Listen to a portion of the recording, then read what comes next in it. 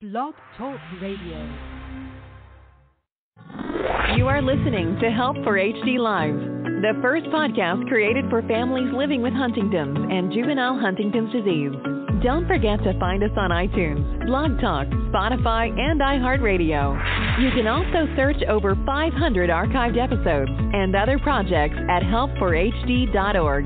To watch us in person, find Help for HD TV on YouTube and subscribe and ring the bell for notifications on new content. Help for HD Live is going on air in 5, 4, 3, 2.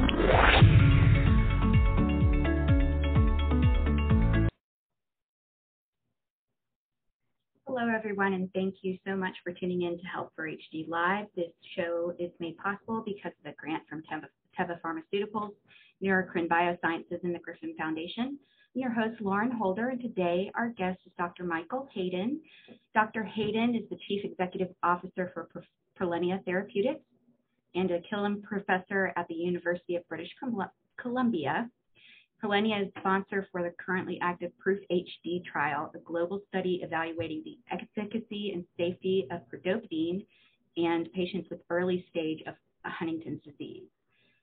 Dr. Hayden is also a Canadian Research Chair in Human Genetics and Molecular Medicine. He was the President of Global R&D and Chief Scientific Officer at Teva from 2012 to 2017, and he led the approval of Austedo for chorea in HD, the second drug ever to be approved for HD in the USA. He's author of approximately 900 peer-reviewed publications and has focused his research primarily on HD, translational medicine, including genetics, lipoprotein disorders, predictive, personalized medicine, and drug development.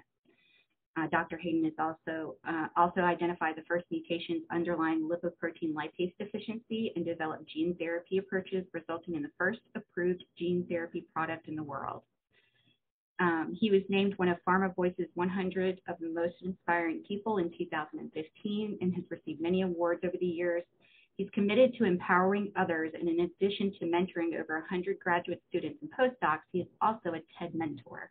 Dr. Hayden, thank you so much for joining me today. Thank you, Lauren, and what a pleasure and privilege it is to talk with you.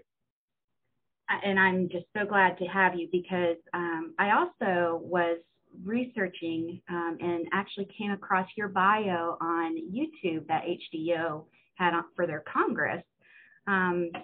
And I was just very inspired by what you revealed in your journey with HD. So I ask professionals that come on to my show this one question: why HD? What drove you to stay with HD? Well, this takes me to my life more than 40 years ago in Cape Town, South Africa, where I was born. And I was always interested in genetics. And at that stage in South Africa, nobody believed that Huntington disease existed in any frequency. And I started seeing families with Huntington disease in the genetics clinic. And then I set about to make and visit families with Huntington disease in 18 institutions and hospitals all around the country. And I ended up seeing and talking to families of all different backgrounds, and I was moved by the families that I saw. Many of them were disenfranchised by virtue of being mixed descent, so they were very poor in the apartheid system. They were disenfranchised. They were disenfranchised by the color of their skin, but also by having this illness. But what moved me was the way they welcomed me, the encouragement, the warmth, the courage, the resilience, and the humor. And I ended up really working with these families, ended up recognizing there was a need for an organization that supported them. We ended up creating the first Huntington disease patient organization in South Africa. And also it was very important for me and for them that this was a non-racially organized organization. This was for all ethnicities and all backgrounds. So this was very unusual in South Africa at the time. We set up the first Huntington disease clinic that also had social workers, psychologists, neurologists at Groote Hospital in Cape Town, where the first heart transplant was done in the world. That was at that hospital. And so I ended up working with them and really learning to understand the challenges they had. There was no single author monograph ever written on Huntington disease. There was very little. In terms of Africa, at that stage, there were just a few articles from the whole continent. And I ended up seeing these families being moved by so much by what they were doing, the stigma was profound. And I ended up being imprinted early in my career that this was something where one could have impact and one could potentially bring hope. And it's that spirit that has stayed with me from those early days. I was invited in the late 70s to go to an international congress for Huntington disease in San Diego. I was a kid. And at that congress, I met Marjorie Guthrie. And Marjorie became almost like an in loco mother for me. We chatted, it was very warm, very supportive. And she persuaded me to come to America. But I told her at that stage I needed to have status. I didn't want to just come on a student visa. And she got Senator Kennedy to write a letter to the INS saying that I would bring value to America. But Kennedy had one condition. The condition was that I go to Boston.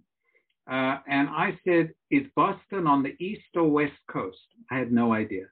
And I understood it was the East Coast. I applied, got into Boston Children's Hospital, got married quickly before we left. So my wife, who's still my wife, could actually work. And on the way, we met quite a few Americans because we stopped and traveled a bit through Africa on our way. And they said to me, wow, you're going to Boston Children's? I said, yeah. And then after 4 people had asked me that, I said to them, why are you saying, wow? I was just so thrilled to get out of South Africa on a green card. They said to me, you're going to Harvard Medical School. I said, really? I had no idea. So I was able to, and really in the early days, this is the early 80s, go to Boston. And then from there came to Vancouver because there were families here, a huge need. I was given the opportunity to work with the families. So the families have always moved me. And that commitment has stayed with me from over 40 years. I believe that this is tractable. I believe this is a disease for which we can make significant contributions and ease the burden. There are many ways to ease the burden. It's social, it's reducing stigma, and so when I finally went to Teva and there was a drug that I believed would help chorea, I was able to bring that into Teva, persuade the environment there, and take Austedo through to approval because it looked safer than tetrabenazine. It had a modification chemically that made it safer for treatment of chorea, but that wasn't enough. While I was there, I also became aware of a drug called predictive, and this drug had failed in some trials, but I had heard from the families, again, listening to the voice of families. And many told me that their family members had done better on this drug. And so we brought it into Teva. And at that stage, it was thought to be having impact on dopamine modulation that has impact on movement. And that was important. But I didn't believe that that was the only mechanism of action. So we went on to start a trial looking at movement as a primary outcome. But along the way, we recognized that at the doses used in humans, it was probably likely not to be a dopamine modulator, but to have impact on another receptor called the sigma-1 receptor. And that's a receptor that has been shown in the past to provide neuroprotection, decreases inflammation, enhances the clearance of toxic material, decreases stress in the cell. And we knew that if you wanted to see the impact on that, you had to go for a longer period because people with Huntington's progress slowly. And that measure of that progression in function is called the TFC. And so we extended the study to 1 year, and we were able to look, and this was pre-specified. TFC was there, but not a primary endpoint. It was an exploratory endpoint. But we learned from this that this drug may have some impact on maintaining function in Huntington disease. This is what I was looking for. And when I left Teva, Teva was in financial difficulty. Teva had already planned to do a phase 3. And there was early discussion, but I was able to take this drug with me. And what was quite remarkable, there were people at Teva who'd seen all the data and knew it well, who gave up a permanent job. We had no money. This was in early 18. And they went on unemployment insurance because they believed the drug had some possibilities of maintaining function in HD. And we eventually raised money and were able to set up to do a single pivotal trial in HD in phase 3, supported by the FDA and the EMA, in an effort to see whether this drug can maintain function in HD. And this really spoke to a commitment from me to the families. When I left South Africa, I said to them, and I promised Marjorie, that I'm going to do everything I can in an effort to try and fulfill the promise that I made. And so, the initial failure of this drug led us to different approaches to where we understood the right biology. The biology allowed us to have a design that spoke to that biology. We were open to the new data, and now we're encouraged. And so are the regulators. You need to have the regulators on side. If we want to get a drug to patients, the regulator has to be on side. So the regulators support us. We just recently were awarded fast track, where they were accepting the design, the endpoints, and amazingly, this community, when I left Teva, I inspired a few people to join me. Now we've got a community, and we've gone from mission impossible to mission possible. It is possible. Now let's do this study in an effort to see whether this study and these results can be replicated in a well-defined cohort. And that's what we're in the middle of. And we're about 1 year away from it. That's it, from the endpoint. And what's been incredible has been the support of the community. The initial inspiration for me were the families and the people I saw.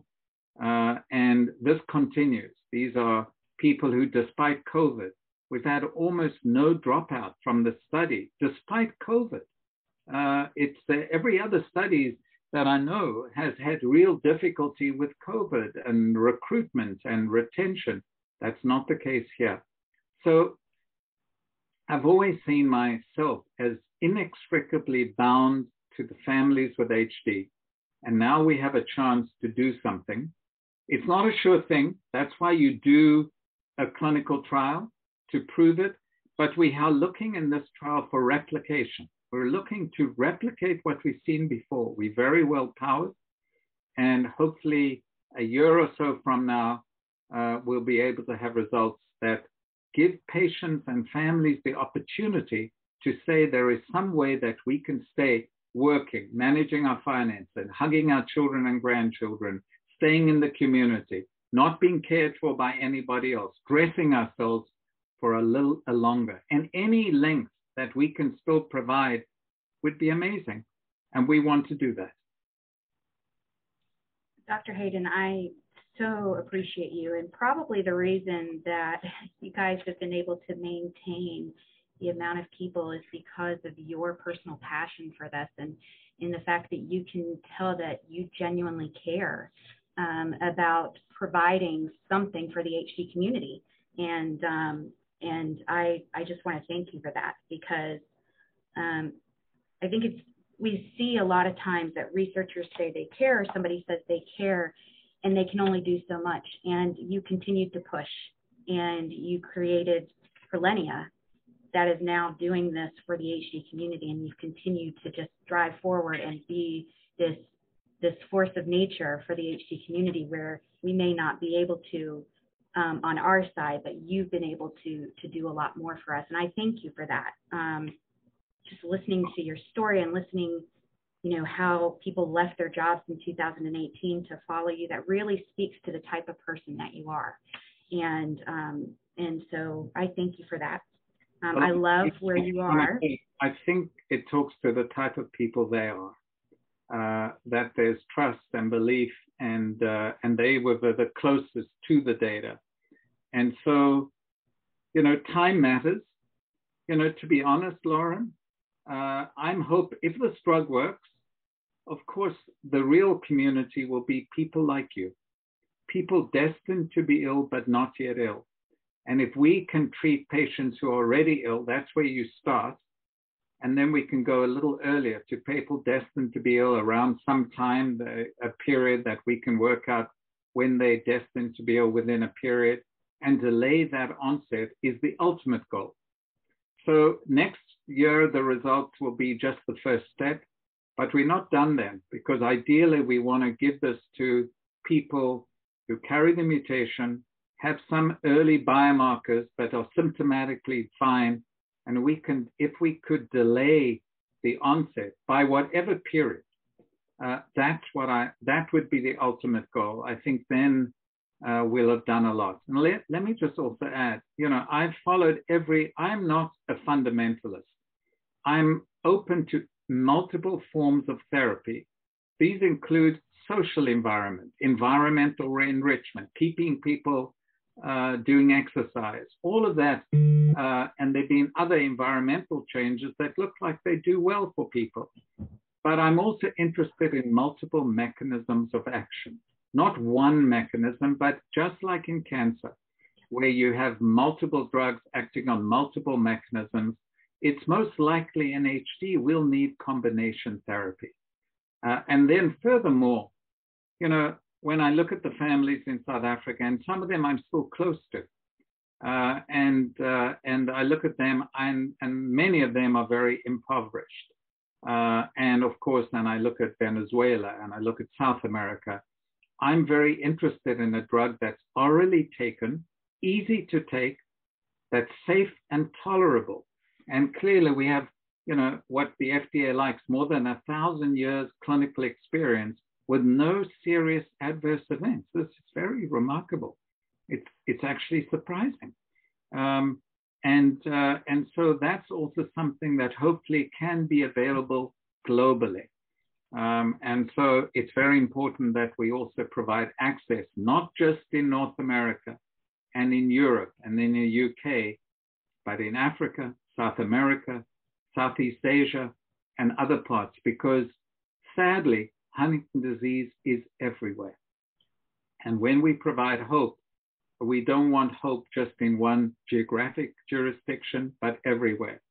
And that's also why I'm not looking, if we were successful, I'm not looking to, I'm looking to find ways that we can make it accessible to everybody. And sometimes Big Pharma doesn't want to be bothered with that, but that's going to be an important principle for me in any partnership we need for distribution, that we find ways to make this accessible. That's wonderful.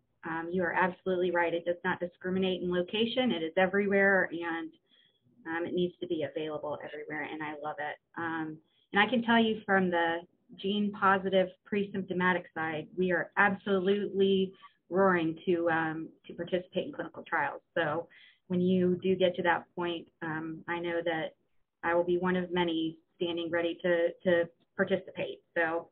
And we're looking to that. We're starting to, so the question is, how you design that trial. It's not so simple. And what we do know in Huntington disease, through the brilliant work of colleagues like people out of University College, Sarah Tabrizi and others, where you look at the brains earlier, you can see changes quite early, long before people have symptoms.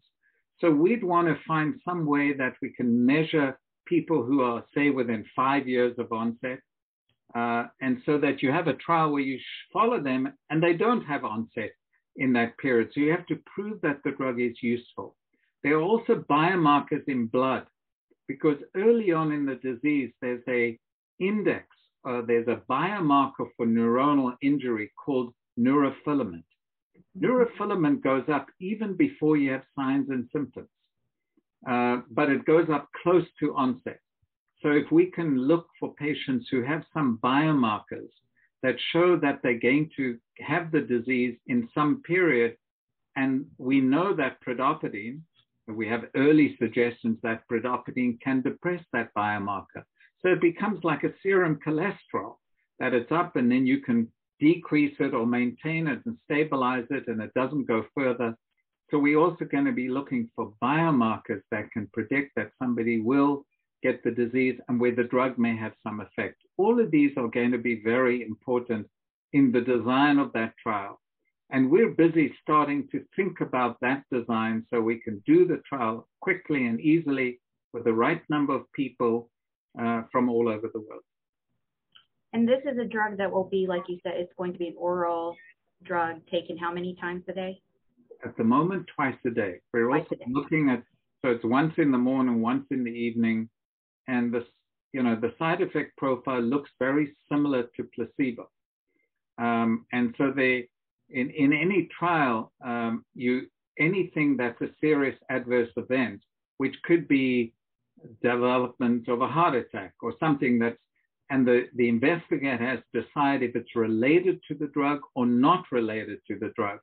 So whilst in the 500 or so patients in the trial, there have been some serious adverse events, none of them have been ascribed to the drug itself so far.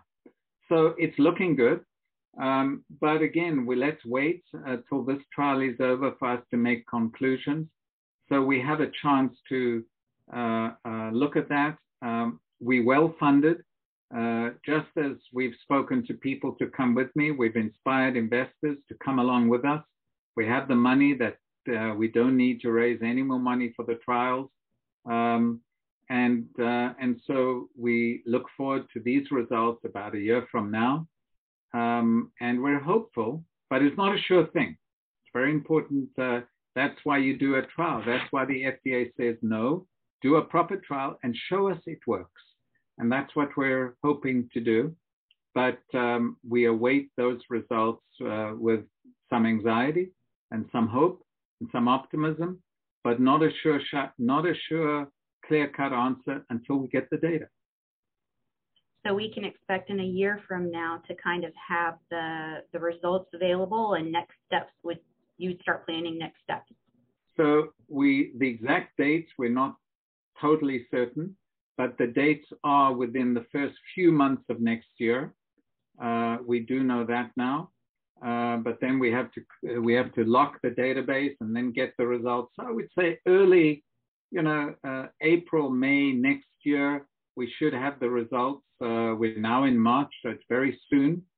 And we'll be able to share this with the community. Either whatever the news is, we will share this broadly.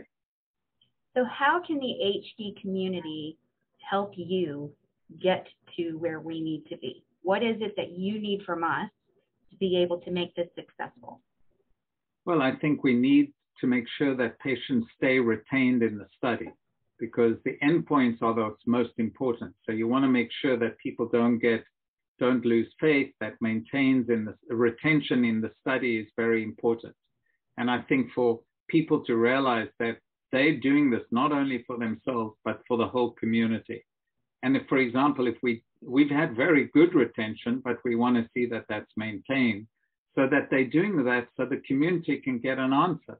This works or it doesn't. So retention is very important. Encouragement to people to stay in the study for their own benefit, but also for the benefit of the whole community. Once the study is finished, people can go into because in a study, half of the people on placebo and half on the treatment, and you have to show the treatment has some effect. But once they finish that, they go on to open label, which means they stay on the drug for a longer period of time. And that's what is available to them. We encourage them to stay on the open label. Let's learn as much as possible for themselves and for the whole community. And let's get an answer one way or another that whether this drug really brings the hope that we pray and hope it does. Love it. And I think that's absolutely right. Just encouraging the HD community. And part of that is the transparency, right? I've participated in observational studies and clinical trials. I've been part of one clinical trial, and part of it's just the transparency and how comfortable you are with the people. And I think that that's huge for you guys that you have maintained the retention, because it shows that you guys are just adamant about doing something for the HD community, and you're genuine about it. So I think that should be much easier for you. I love the idea of it being oral, and I love that you want to make it accessible globally and to everybody. And I will be very excited to see in a year from now how you're going forward and how we can help further. Well, Lauren, it's a pleasure to talk to you. And, I'm thank you to the Huntington community for being such amazing partners with us. I'm grateful. I feel I'm blessed. This has been a journey. It's not a single trip. There's been a journey of discovery. Not everybody supported this drug because it had some failures, but we were able to dissect the biology and understand exactly and design the right trial so that we can learn more. So we were open to all the new data. We had no bias, and we were able to see a way through, which is now supported by all the regulators completely. We have huge support. And that's just been very helpful. And so without the Huntington community, without you, there's no us. Without you, there's no us as a community. And so we are inextricably bound together in an effort to find ways to do something for this dreadful illness. Absolutely. Well, thank you again, Dr. Hayden. For those that are listening, please make sure that you tune in for the shows coming up in the rest of March. And also I wanted to mention that Help for HD Hype will be this coming weekend. If you go to help4hd.org, HELP4hd.org, there should be an agenda on there for Hype or a link so you can register for it. Katie and Katrina also posted all over social media, so you can definitely tune in on other platforms that will be available. And we have some really good things coming up in the Huntington's community. There was just HDO just at their Congress, and HDSA will be doing their convention in June, and it will be in person. So we've got a lot of things to look forward to. And so just make sure that you keep tuning in and listening to the show and following on Facebook and Twitter and all of the social media platforms. Until I get to talk to you again, take care, and I love you. Take care. Thank you.